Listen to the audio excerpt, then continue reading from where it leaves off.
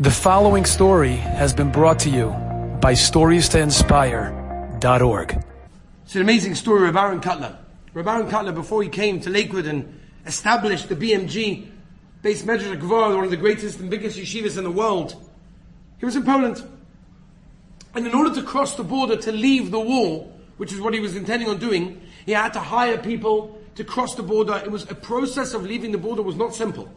He had to hire people on that end, hire people on that end, they had to smuggle him through. It was a whole... He did it. He made it. Baruch Hashem. Rabbi Aaron made it to the other side of the border. He sighed a breath of relief. I'm safe. I'm good. And then he realized that he left his tefillin. And he left his tefillin on the other side. So he said, okay, I'm going back. They're like, no, you can't go back. Do you know what a sakana that is?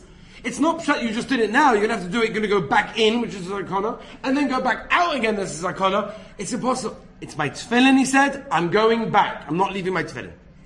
They had no choice. Who's going to argue with Rabbi Aaron? So they hired people again. He was going to go in, middle of the night, stay by some local Goyish farmer that lived near the border.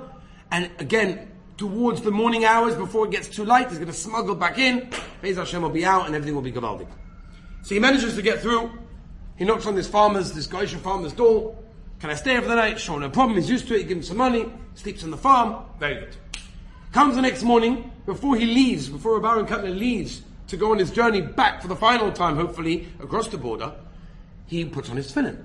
Because he wants to daven before he goes. This week he daven, Yeshiva Das, puts on his tefillin. And the Goyisha, which he thought was a goy, was looking at him and started to cry. And Rabbi Aaron said, is everything okay? Why are you crying? He said, because I think I remember my father wearing those things also. I think I remember my father wearing... I never wore them, I never got them. The war broke out, whatever. But I never saw this before. But I remember my father putting them on. I didn't know anyone actually puts them on anymore.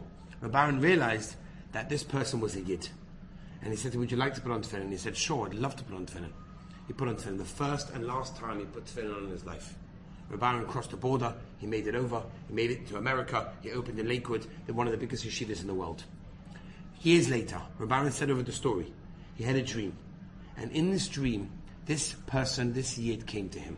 This farmer. This was the non-Jew that was really a Jew. And he said, Rabbi, I want to tell you something. When I left this world, I couldn't really get very high up there.